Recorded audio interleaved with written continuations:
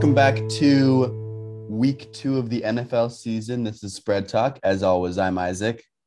And I'm Will. And we've got a slate of games to discuss. We'll hit on this week's matchups, talk a little baseball, review our picks from last week, and give you some for this week. But until we get to that, we will start out, as we always do, with our weekly projection for the Browns game. We see Browns -2.5, but we see the over-under is incredibly high. It is set at 51.5. So what are these lines telling you, Will? Telling me that Vegas must not like either defense or they love both offenses. I'm going to go with the latter because both defenses can be shaky at times, but they feature a lot of good playmakers. But the offenses are different stories. They feature a lot of good playmakers, both of them, and they're usually pretty consistent. I mean, the Browns will run Nick Chubb and Kareem Hunt at you until you finally get gassed, and then they'll just keep running it some more. The Vikings offer a very different look on offense, though. They've got those two wide receivers, Thielen and Jefferson, to contest with. So it'll be interesting. It's two incredibly different offenses. One that's completely clock management, ground control. The other one's kind of an air raid offense. But they also have Dalvin Cook. So, they're incredibly dynamic across the board. But, in that same vein, the Browns have Chubb and Hunt, but they also have OBJ who's back. So, two very different offenses, two high-powered offenses. I'm eager to see how that works out. The one thing I'm nervous about is the depth report for the Browns this week, especially with Greg Newsome being sidelined week to week.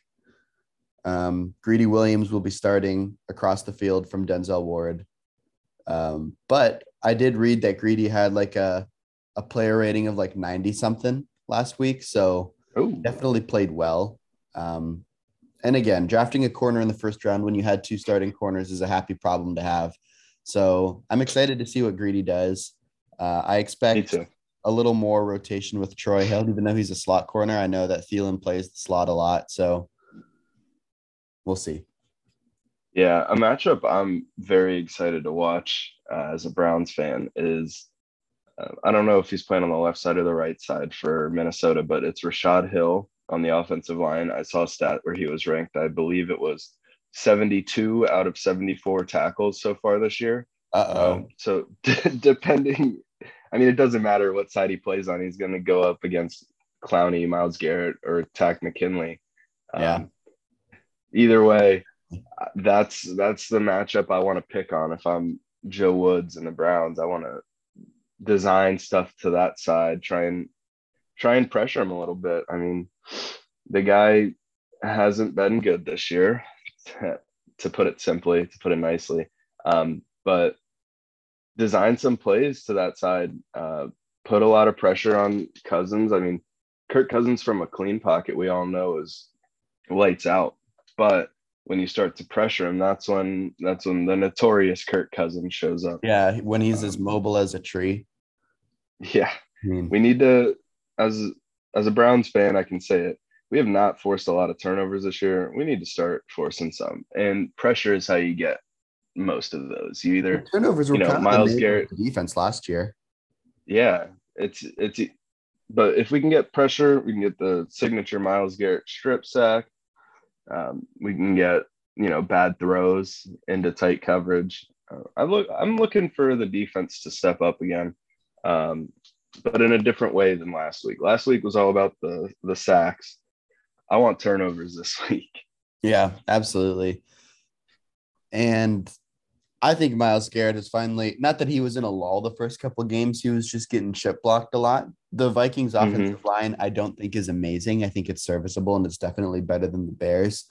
But I expect him to make an impact. I do think he is a top 3 pass rusher in the world right now. And personally, I don't think he's 3. So I don't know. Incredibly talented. There was a Twitter video going around about Myles Garrett's pass rush against that Bears offensive line.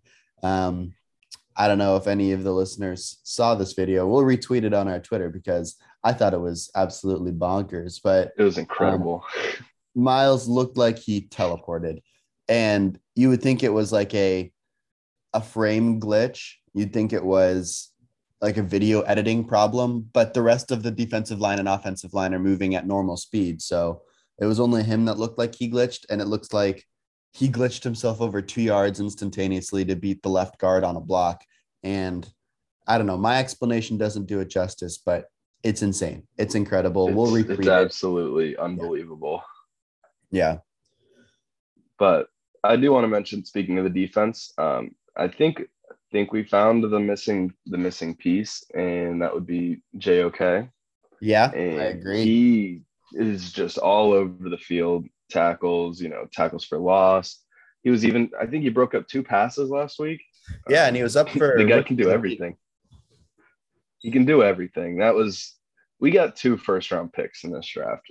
I'll just put it that way. It's as simple as that. I thought I didn't even think he would fall to us with our first-round pick. I agree. My choice for the first-round pick would have been Jeremiah Owusu-Koramoah, but clearly the people in the room at the Browns facility know more about drafting and player personnel than me. They certainly felt confident enough that he would fall low enough that they could trade up to get him, which they did.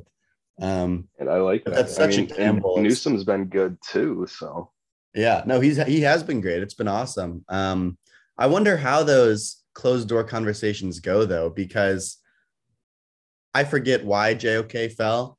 I think it was like a medical, like a flag on like a something like that, like on his physical.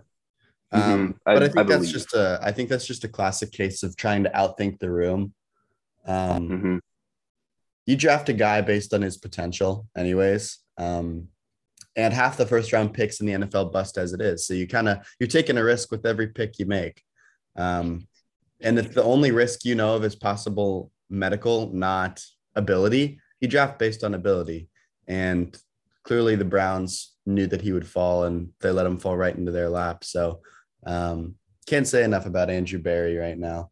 I've been very, very pleased with our drafting the past few years. If you look back on our picks, like our high round picks, I can't identify any that have really busted. Like Andrew Berry, rounds 1 through 4. Yeah.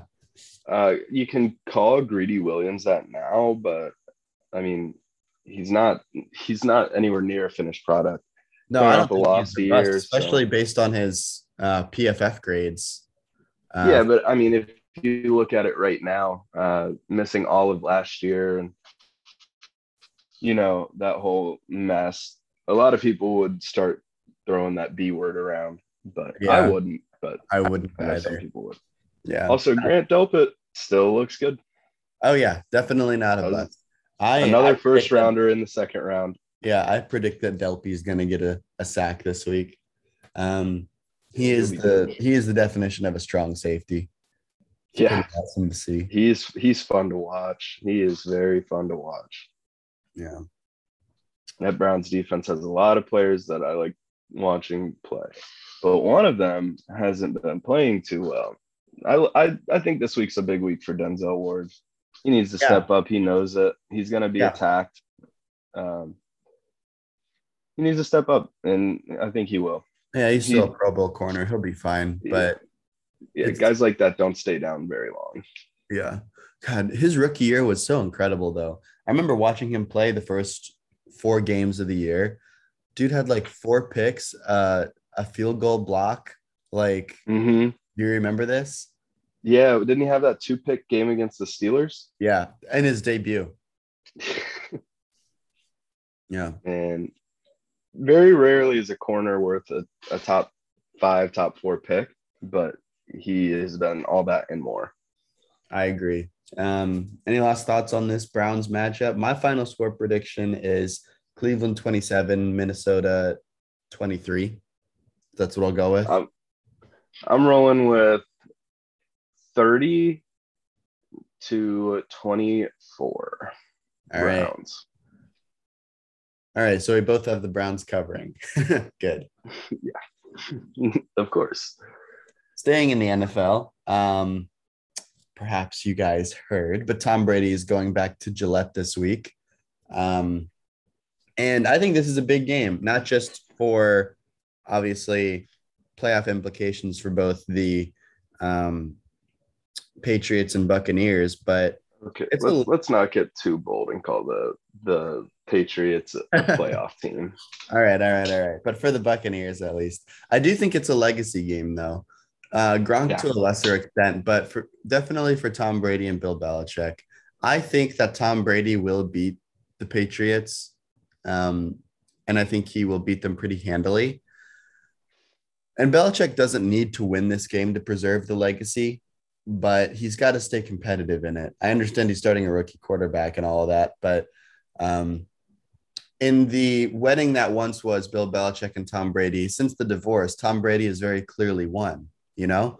And so it's up to the onus is now on Belichick to prove that he can still be a viable coach in the league. Not to say that he's not, but as the heralded best coach in the world ever,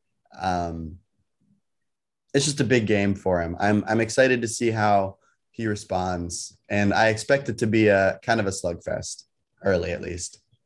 Yeah, and to kind of feed off that a little bit, I think Tom Brady's had more success since leaving than Bill Belichick has had. Oh yeah, because of the talent in both places. I mean, the Patriots, they're not lacking for talent. They're an NFL team, but compared to the Buccaneers, it's Alabama against, probably like a Cincinnati in terms of talent. Not to say Cincinnati's a bad football team. I like watching them play. But I know what you mean. But they don't have, the 5 stars, like all that stuff. Tom Brady went in there and immediately had 2 Pro Bowl caliber wide receivers, and then got them to bring in Gronk with the top 5 O-line and a good defense. Yeah, and Antonio Brown and Leonard Fournette, and So meanwhile, the Patriots have had a quarterback controversy between Cam Newton and who was the other guy last year? Last year? Yeah. Oh, Jarrett. Didn't he have to win the job? Yeah. They had a quarterback controversy between Cam Newton and Jarrett Stidham. I like to think that's not all too fair when you're going up against, the talent that the Buccaneers have. So I think last year wasn't really a great year to judge who was better, Bill Belichick or Tom Brady. This game should give more of an idea, although not a perfect one. The Patriots are obviously rebuilding. When Tom Brady was there, they gave up, they made a lot of moves for the win now. Now we're kind of seeing some of the consequences of those moves. Aging guys on bigger contracts, not huge contracts, but bigger contracts. And it doesn't cripple them, but they could have, built for sustained success. Kind of like, if we hop across sports here, kind of like what the Indians are doing. Little moves during seasons to get expiring deals out and get young talent in. The Patriots could have done that, but they were in full win now mode, rentals, all that good stuff. But no, I think this will be actually a blowout. I don't think this will be a close game. I just think the talent on both of the teams is night and day. Bill Belichick can coach a great game, but if the players don't execute, it doesn't matter. So I like Tampa Bay in this a lot. And it really doesn't matter who the coach is if you have your Hall of Fame quarterback. I mean, none of us are going to say Bruce Arians is the man as compared to Bill Belichick or anyone else in the NFL, save a few head coaches that are on the chopping block. I don't think Bruce Arians is a proven NFL winner. He lucked into a situation last year, but if you look at his history as a head coach, it hasn't been illustrious. So once you get your quarterback, that solves a lot of problems. Obviously, it patches a lot of holes. And if you look at previous Super Bowl winners, when was the last time a team won a Super Bowl without a top 5 quarterback? The Eagles. No, but Blake Bortles almost made it to a Super Bowl. But he didn't. But he didn't. So the Eagles and Flacco over the last 10 years, 15 years, that's probably it, right? Yeah, but I'll tell you what. I don't understand the Joe Flacco hate. In his prime, the guy could play. And that's when the Ravens were in his prime, Joe Flacco good and they won. Fine. He was what? Joe Flacco was fine. He was good. He could actually beat up on the Browns, but everyone could beat up on the Browns. Okay, but Joe Flacco was the unquestioned leader of those teams and of the offenses on those teams. Okay, I was about to say, you mean those Ray Lewis Baltimore Ravens? Am I here? No, too. But to get that far and to win a Super Bowl, you have to not just be a good leader, but you obviously have to be good. Oh yeah, I'm not very good. I'm not saying they're trying to win a Super Bowl over here with like Teddy Bridgewater, but Joe Flacco has never gotten. Yeah, no. Joe Flacco's never gotten the credit he deserves, and I'm firm in that. I think he deserves more credit. But that was just a tangent. Just going on a tangent there. I love Joe Flacco. Joe Flacco may be elite. Who knows? Was elite in the past. Not anymore. Was elite for a season. He was elite for a playoff run. That's all you need. He was elite for one playoff run. And all you need. All I will say about that. You don't win Super Bowls with quarterbacks who aren't elite. All right. I agree. Anyway, big games this weekend.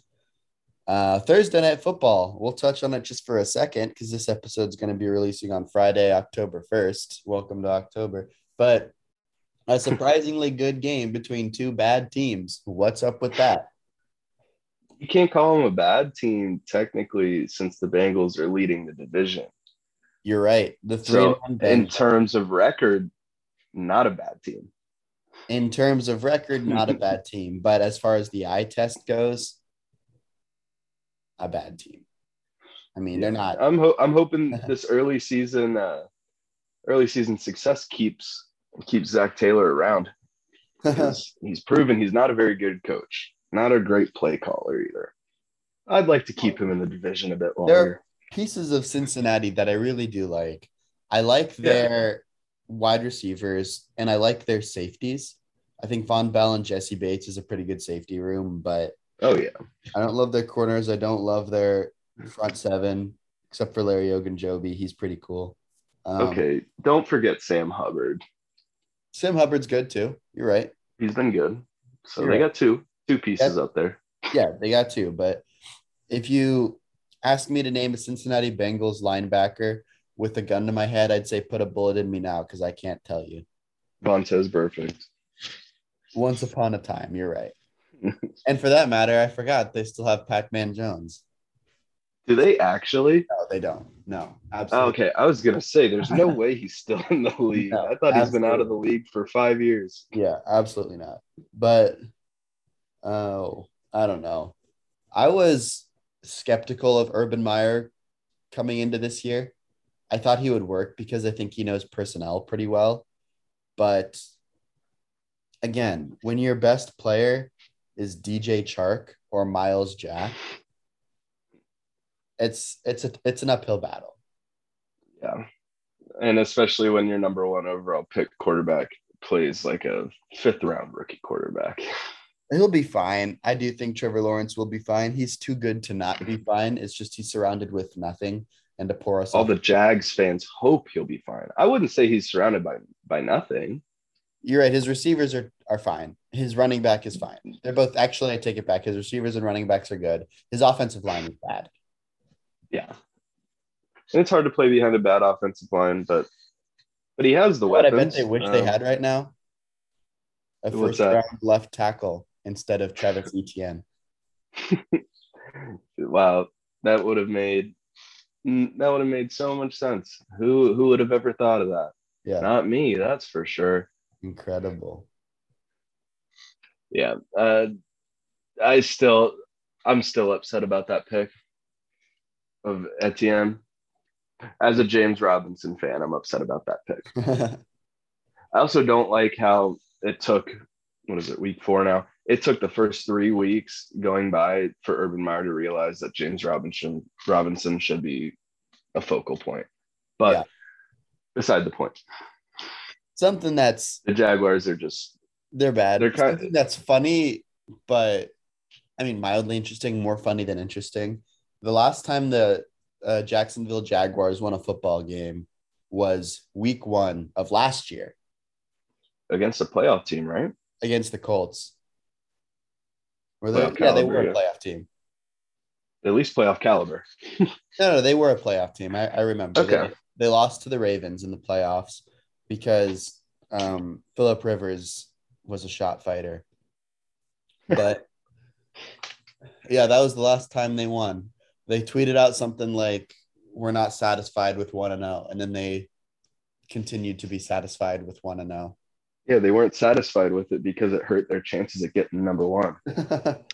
Yeah, then they went 1-15 and are currently 0-4 with the most transcendent quarterback prospect in the last 10 years, according to Pro Football Focus.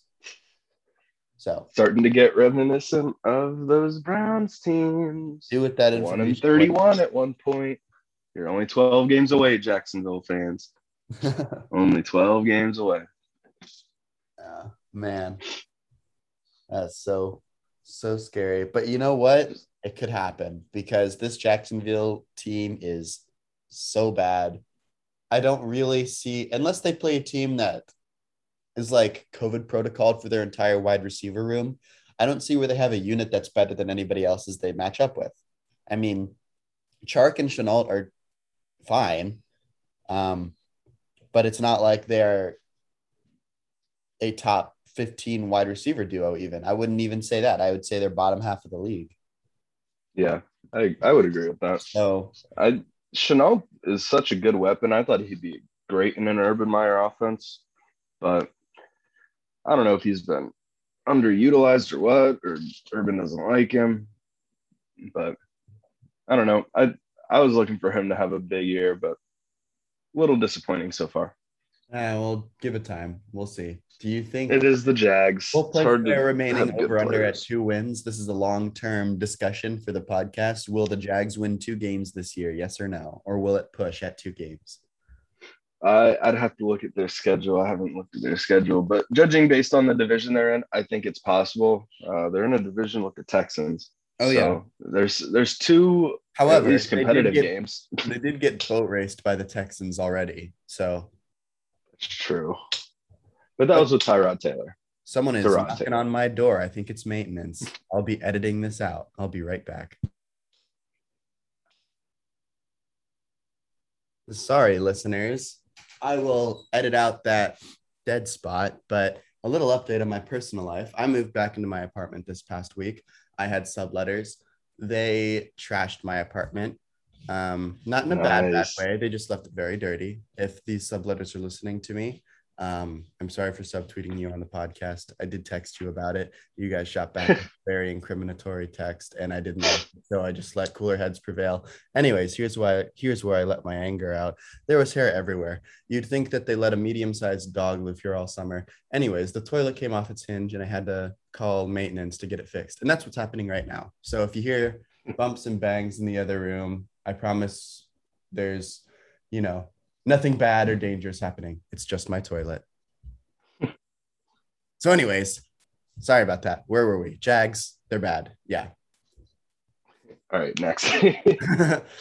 Oh, okay. So before we segue into my favorite, well, for this week, not my favorite part of the show, my favorite / least favorite segment this week, let's talk a little baseball. We haven't done that in a little while, mostly because the Cleveland Baseball Guardians of Traffic are bad again. Very bad. Yeah. So just not fun to watch either. I agree. They're so it's hard watching. So aggressively average. Yeah, it's hard watching a team that's not a playoff team have no contention, like have literally a 0% chance at making the playoffs. Yeah, it's hard to watch those games and enjoy them. But I guess we're spoiled, because since Terry Francona's taking over, the Cleveland Baseball Guardians of Traffic have been a viable playoff team for the last 6 years. Yeah, I think still. Do we still have the best record in the AL since his hiring? Yep. So can't be that upset Works about for it. me. Yeah. Yeah. Anyways, I'm excited for next year. Huh? I'm excited for the future. I guess. Still, my favorite prospect doesn't get enough credit. I want to say this on air so that everyone knows the name. Remember the name, Jhonkensy Noel. Jhonkensy 19 Noel. years old. 19 years old. I think he got up to high A or double A this year. Hit 340, 19 homers with 1,000 plus OPS. So, dang. So he can bop and bop for average. Yep. And he's also stole a handful of bags. So, interesting. Okay. I like that. Initial comp, Torii Hunter. I think he's a first baseman. So maybe not. Maybe not. Wheels for first baseman. Anyways, the team that I want to talk about is the Seattle Mariners. Aren't they fun? They are fun. Possible playoff team, and we haven't said that since 2002. Whew. So they're not there yet. They're still living on a prayer, but the fact that they're in the conversation right now this late in the year, with the reputation being we fizzle out by July at the latest. They also sold at the deadline. I mean, they traded away their closer who was having a great year. I know. I don't understand. How can you do that and stay competitive? I don't understand, especially when their highest rated prospect gets called up and does not play well for 2 months. James Kelenic, Jared Kelenic, yeah. Jared is what I meant. Jared Kelenic, James Kelenic. Jared down, comes back up, lights the world on fire. I know. So it's a bizarre team. Logan Gilbert came up mid-season, started a little slow, but now he's showing why he was a top 15 pick. You know what former Hatter reminds me of in recent memory? This team reminds me of the Cleveland team that went to the wild card in 2013 against the Rays. Danny Salazar. Danny Salazar started that game. Yeah, you remember. Mm-hmm. Yep. That was awesome. It was great. I think that was the Nick Swisher Indians.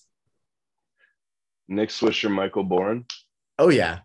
The glory days. Wow. That's a lot of money for a little production. I remember that. Yeah. Wasn't Ubaldo Jimenez on that team? He certainly was. Astor Cabrera was there. And obviously Santana, Kipnis, Brantley, all those guys. Yeah, they were all there, but God, who else was there? Was that catcher Carlos Santana era? No, there's no way. There's no way that was catcher Santana era. It might have been. That must have been. I think that was Yan Gomes. That would make sense. Or it was probably catcher Santana ended in 2011. Except if Swisher was there, one of them was DHing. Swisher could have been playing the outfield. You're right. He could have been. That was a thing that we did for some reason. Yeah. That was an interesting decision. Lonnie Chisenhall, the right fielder. I had a love-hate relationship with that man. I agree. He'd have games where he looked like a superstar, and then he'd have games where he looked like he started playing baseball the week before. Yeah. But when Lonnie Chisenhall was on, he was the best player on the field. Yeah. That game against Texas, that 3-homer game. Oh, yeah. 9 RBIs. The one that we're referring to, the one that's in Canton. Yeah.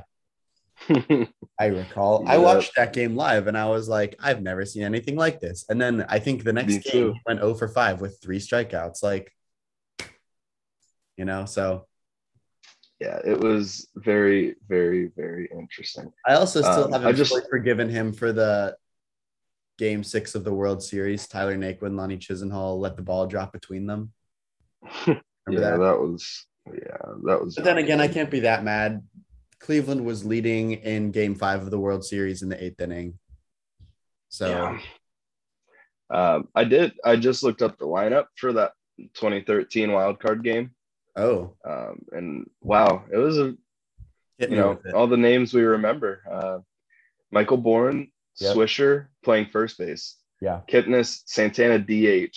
Kipnis 3-hole. Brantley, Kipnis 3-hole. Wow. 3-hole Kip. Carlos Santana, DH. Michael Brantley in left. Here's a name. Batting sixth. In right field, Ryan Rayburn. Ryan Rayburn. Wow. Must have been a lefty on the mound. The only explanation. Oh, it was Alex Cobb. So yeah, it checks out. No, Cobb was a righty. Was he already? Yeah. Oh. Then maybe I'm misremembering this game. I'm growing old. They had James Loney. James Loney. Wow. Who rounded out the lineup? Who rounded out the lineup? Asdrubal Cabrera, Yan Gomes, and third baseman at the time, Lonnie Chisenhall. Third baseman Chisenhall. Yeah. Wow. Third base Lonnie. Wow. That was the year when Mike Aviles would come in every once in a while and wave his bat around and hit a double.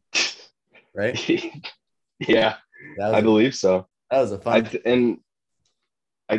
I don't know if this was the year, but I know Ryan Rayburn at some point, remember he was platooned with was it David Murphy, who also had a funky batting stance? I think so. And this was also the year that every once in a while in extra innings, when Cleveland needed a home run, tied 3-3, they would call the number of Jason Giambi. Do you remember that? Yeah. Because I remember that. Didn't he hit like a big one late in the season to help us get the wild card spot? I believe he did. I think so. I think it was a pinch hit walk-off home run against Detroit. Yeah, something. I could be wrong. Someone fact check for this for me while they listen. But wow, that 2013 team was a lot of fun. They were like they were like the team of dreams, the team of destiny, and then got shut out in the wild card game 4-0. Yeah. But hey, it showed, a good step. I thought Danny Salazar was going to be an ace after that, and he was. But alas, for like 4 years. 4 years might be a little generous. I would say. Right. I think ace is not the word. After like 2 years. All-star pitcher's the word, and he got there in 15 and 16. I'm pretty sure. Okay. And then played one more game in the rest of his MLB career where his fastball topped out at 85. Yeah, you came over for that. We got Canes expecting to see the return of Danny, and then he looked awful. He looked horrible. Like, it had to be the long hair. He should have cut the hair. I am an odd believer of if you change up your appearance, your play style changes. I know that's Cody Bellinger? Real. Yeah, Cody Bellinger. The one that always comes to mind is Iman Shumpert. I always thought he was awesome with the flat top. His defense was flat top. When he had the flat top. But the reality for that is his defense was better because he was younger and didn't get injured. But he got injured and then changed his hair. And so I was like, it's the hair. And yeah. The only logical explanation. Exactly. But yeah, I am a believer in change the hair, change the play. So I don't know. Maybe that's Belly cleaned it up too. So is he back? Dodgers might be something to reckon with. Is he out of the 8-hole? Probably still in the 8-hole, but I believe he got a haircut and shaved. Good. Could be wrong, but good. I saw a picture. It might have been an old picture, but he had short hair and no beard. So I went to a Dodgers game this summer, actually. Yeah. And I mean, I was so excited to see Cody Bellinger. I'm a huge Cody Bellinger fan. I don't think he took a pitch all game. I think he swung at every pitch he saw. That's what I do. I'm pretty sure that's what he did. They played the Diamondbacks and almost lost. It took a late comeback and a Max Muncy walk-off, but they almost lost. Beat the Arizona baseball Diamondbacks. Yep. Wow. Name a player on the Diamondbacks. Josh Rojas. Okay. You got me. Also Mad Bum. Don't forget old Cole Calhoun. I believe he's still on the D-backs.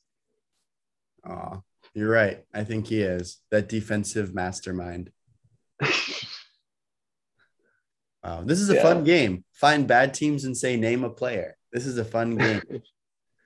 Oh. Orioles is easy. They have one good player, a couple good players, actually. The Diamondbacks are the team that I always just forget about. I forget about their existence. Every once in a while, I do too. For a wild card, but they're never good enough to be anything more than that, except for the 1 year when they were better than that with, the big unit. But other than that. Yeah. All right, here's one for you. Not saying Trevor Story, who's someone on the Rockies. Oh, Blackman. Is he okay? Blackman? Yeah, he is. Okay. Yep. Dang. Someone not named Trevor Story on the Rockies. Wow. Next year, you won't even have to say not named Trevor Story because he won't be there. Yeah. Who will win the Trevor Story sweepstakes? Probably someone with a lot of money. Probably New York. I don't know. For some reason, they've decided that their current middle infield situation does not spark joy anymore. I think Gleyber Torres is still pretty good. He's pretty good, but you compare him to Trevor Story, there's no use that money elsewhere to solve your other problems, i.e. your pitching. If you're New York, there's plenty of teams that can do that. Yeah, it's odd. How about New York never seems to solve their starting pitching issue. They got Garrett Cole, though. They got Garrett Cole. Right, but the criticism of the Yankees is still their starting pitching. Like, yes, they have Garrett Cole. They replaced Luis Severino with Garrett Cole, so they went one ace to one ace. Like, they're supporting pitchers that they've tried to trade for, like J.A. Happ, Sonny Gray. None of them have worked in New York. I don't understand it. Doesn't make sense. Yeah, but I think, isn't Sevy just hurt? I think Sevy's just hurt. Yeah, he's coming out of the bullpen now, but he's back. Okay. He's out of the bullpen. He is back for the first time since 2019. He threw out of the bullpen like 2 days ago. But yeah, give him a full spring training next year. He'll be back in the rotation. But there's still 3 more spots in that rotation they need to fill. And right now, their options just aren't that great. Yeah. I don't know if they got Nestor Cortez still working out of the pen or as a starter, but he's fun to watch. I have no idea. Just a funky lefty with a mustache. Always fun to watch. Absolutely. But, name a Pittsburgh Pirate. A Pittsburgh Pirate? Oh, don't ask me how I know this, but Will Craig. Who? Will Craig. I was going to say Adam Frazier. Obviously not anymore. Brian Reynolds. You're right, Brian Reynolds. There you go. I believe Gregory Polanco still plays for them. Is Greg he's Polanco very bad now. I believe so, but I believe he's also not good. Yeah.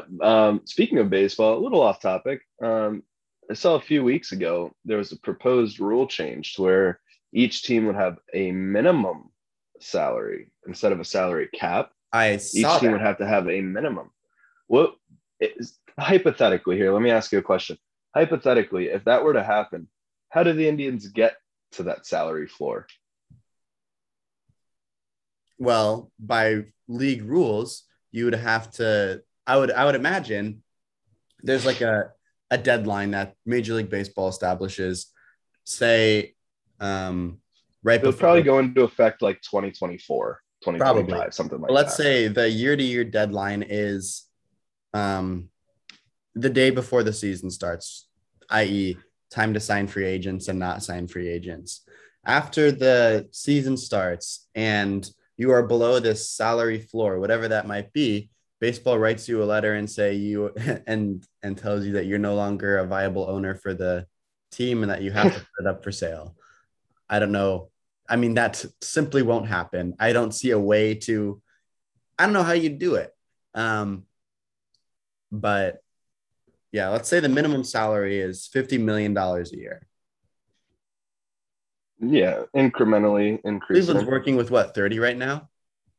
If that, yeah. I mean, we traded Cesar Hernandez and Eddie Rosario, and those are 2 of our bigger earners. Yeah. I say, if you're the Indians, the first thing you do, or I guess the Guardians, soon to be Guardians, the first thing I do, immediately hand over big contracts to Jose Ramirez and Shane Bieber. And Franmil Reyes, for that matter. Oh, I agree. Franmil Reyes should never play for another team the rest of his career. Yeah, those three are the future. None of them should ever play for another team. I said the same thing. I mean, Franmil Reyes can't be a career Guardian because he played for the Padres, but Bieber and Ramirez can. Yeah. And I think if you gotta spend the money, spend it well. Spend it on them. I agree. Not bad investments. Yeah, I agree. Anyways, it's a lot of baseball talk. Let's get to my favorite / least favorite segment of the show. My favorite this week. Yeah, I went 1-2. Thank you to the Arizona Cardinals for bailing me out, even though for 2.5 quarters, I was staring down the barrel of 0-3. So. Yep. And I finished 3-0. So thank you to the 25% of the people on the Twitter poll who voted for my picks. Whatever. I hope you made some money. I somehow won that. So the other 75% of the people who voted, I'm glad you lost money. You didn't tell me you deserve to lose. All right. Well, let's throw some picks at each other. I will go first. The first game that I've circled that I will be following is Panthers at Cowboys. I like the Carolina Panthers plus 4.5. I think 4.5 is a lot of points for an undefeated Panthers team that's proven that they can put up points. The interesting thing about it, though, obviously, Dallas's strength is their offense.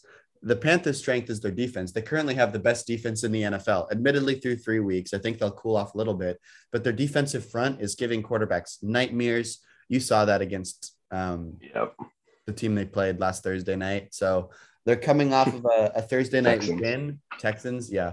They're coming off a Thursday night win. They've got 10 days to prepare for this game. Dallas was on a short week. So the fact that Carolina had 4 more days of health and rest, I think that plays well in their favor. Plus, Dallas came off a divisional win. Sometimes there's a letdown there. I also think the Cowboys are a little bit of fool's gold. However, they are my pick to win that division. Panthers plus 4.5. Interesting. My first pick, I'm going to go Washington football team to cover the 1.5 point spread against the Falcons. The Falcons have, I think we all know by now, a terrible defense. And the offense hasn't been that great. It's only a matter of time before their offense rebounds, but it's very difficult to rebound as an offense against this Washington defense. So, well, you say for that reason, defense, but this year they're like ranked 30 something in the NFL. They've played poorly. Have they? Admittedly, I've not watched many football. They've got the pieces, and they will be bouncing back eventually. They have the pieces to do it, but they've played pretty bad against some of the teams they've played. That's all I'm saying. Okay, well, that's good to know. I still think they're going to cover. That doesn't change that. All right. I do remember seeing one play, though, where it was a play downfield, and Chase Young was almost running stride for stride with the running back. I thought that was crazy. Oh, yeah. No, they have dudes, and their defense will bounce back. It's just a matter of whether or not it'll be this week. Yeah. I think they'll still cover. I think they have talent on offense that doesn't get enough credit. Terry McLaurin gets his credit, but I mean, we're not realizing how good he's been. He's the past couple of years, with all the quarterbacks that have come through there and the fact that he can still produce reminds me a little bit of Josh Gordon in his heyday. Speaking of Josh Gordon back in the NFL chief member, good for Josh. Anyway, could be scary, but then again, he also could only get like 5 snaps a game, like he did in Seattle. Could also be in the league for 2 games total before he gets suspended again. No, I think he's here to stay. I want everyone to stop talking bad about Josh Gordon. I want that. Oh, I do too. Love him. I do too. Okay, I like that pick. Love him. Back to the point though. I do think Terry McLaurin's quarterback proof, and that needs to be recognized more. Absolutely. My next pick is Ravens at Broncos. Baltimore is -1. I think Baltimore covers. I have Baltimore -1. If you look at the Broncos, yes, they've got a lot of playmakers on defense. I really like their cornerback room. Patrick Surtain and Kyle Fuller are both B plus B to A cornerbacks in the league. Surtain's played out of his mind so far. But the Broncos are fool's gold. You know, they're 3-0, but they're 3-0 against teams that are a combined 0-9. So I don't know what to take from that. Very tough team to judge. I will say they win and they cover. So they beat bad teams in the way that you're supposed to beat bad teams. I will say that much. So I don't know. I just don't think they've faced anyone like Lamar Jackson this year yet, clearly, because no one's faced anyone like Lamar Jackson unless you've already played the Ravens, because he's one of one. I think the Ravens offense is just too dynamic, even for such a good Broncos defense. And I think the Ravens defense is good. It's good, not great, but it's always going to be prepared well. And against a Broncos team that has a lot of good wide receivers, I'm interested to see this matchup because I'd say the Broncos have one of the best rosters in the NFL. I just don't think they're dynamic at quarterback, even though they're fine at quarterback. I think the Ravens win and cover. Baltimore -1. Yeah, for my second pick, I was also gonna take that one. Okay. I think a 1-point spread there is great value for the Ravens. I would have probably guessed it would be, like a 3.5, 4-point spread. So for it to be 1, I'm for sure taking the Ravens. They haven't looked amazing. They've looked beatable, except for that game against the Chiefs. They did look pretty good there. But even in that game, they made their mistakes. They were just able to capitalize on Kansas City's mistakes. Yeah, that's the thing about Teddy. He doesn't turn the ball over. So yeah, so it'll be tough. We're both wrong on that one. Yeah, I think they'll cover, but only if they play a mistake-free game, because the Broncos are, I think, one of those teams that are just going to be steady and they're not going to beat themselves. You got to come beat them. So if the Ravens play mistake-free football, it doesn't have to be pretty. They'll win and they'll cover. That's the thing. I think it comes down to how many turnovers the Ravens have. Yep. That's the storyline. Actually, no, your turn. It's your turn.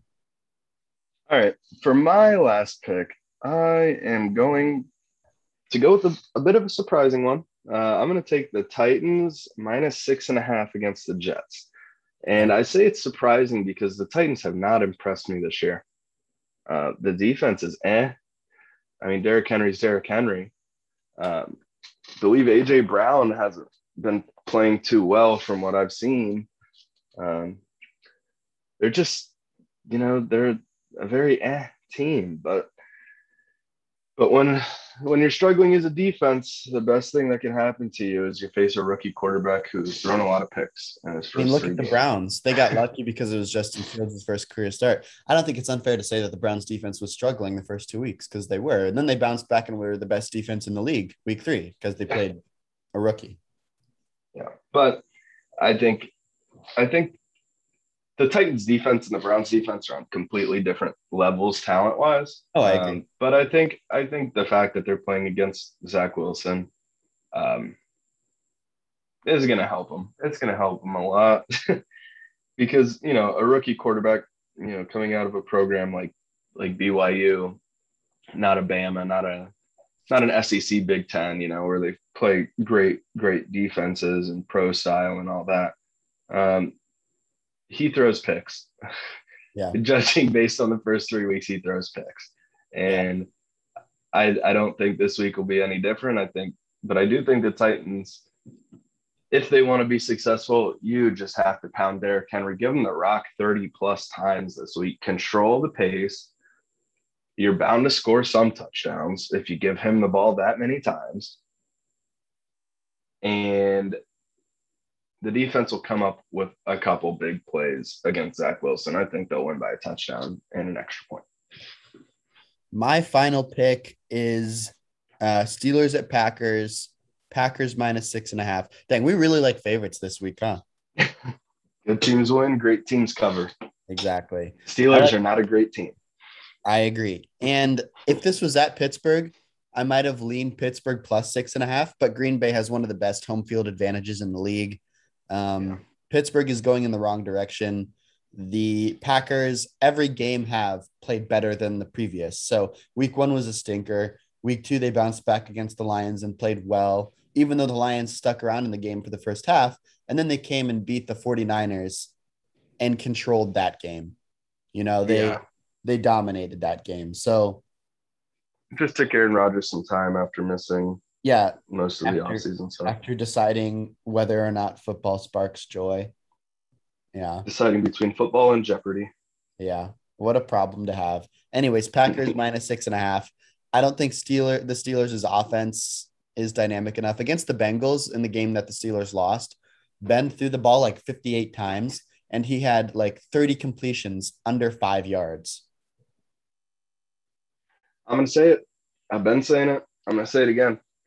Big Ben is washed. When you ask That's Ben, right, Steelers fans. I mean, I think everyone that watches the game can see that at this point. I think if you ask Ben Roethlisberger to throw the ball 60 times, you're not in a good position. Successful doing that. Like, I think even only person he had to throw it 60 times would struggle too. The only person I've seen be successful throwing the ball that many times was Jared Goff back when he was good for that 1 year. Yeah. No, for sure. But that was it. Yeah. So you're asking him to do way too much with a body that doesn't work anymore. And I like Najee Harris. I think he's a good running back. It's bizarre that the run game is anemic in Pittsburgh still. So that settles the age-old debate. Does the run game start with the running back or the offensive line? It starts with the offensive line. And the offensive line in Pittsburgh is getting older. They lost their center in Villanueva. They're shuffling around pieces. It's not the best offensive line. And if you're going to win games with Ben Roethlisberger at your quarterback, you have to have a top 3 offensive line because he's not moving out of that pocket.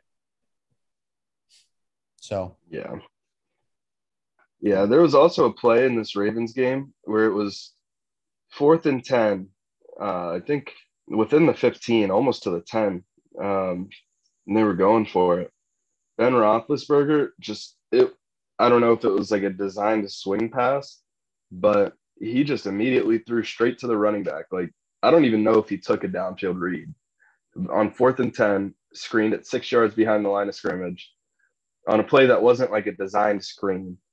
I think Big Ben's playing a little scared. I think he's scared to get hit now. I think so too. Just my thoughts. He knows that one hit will likely end his career.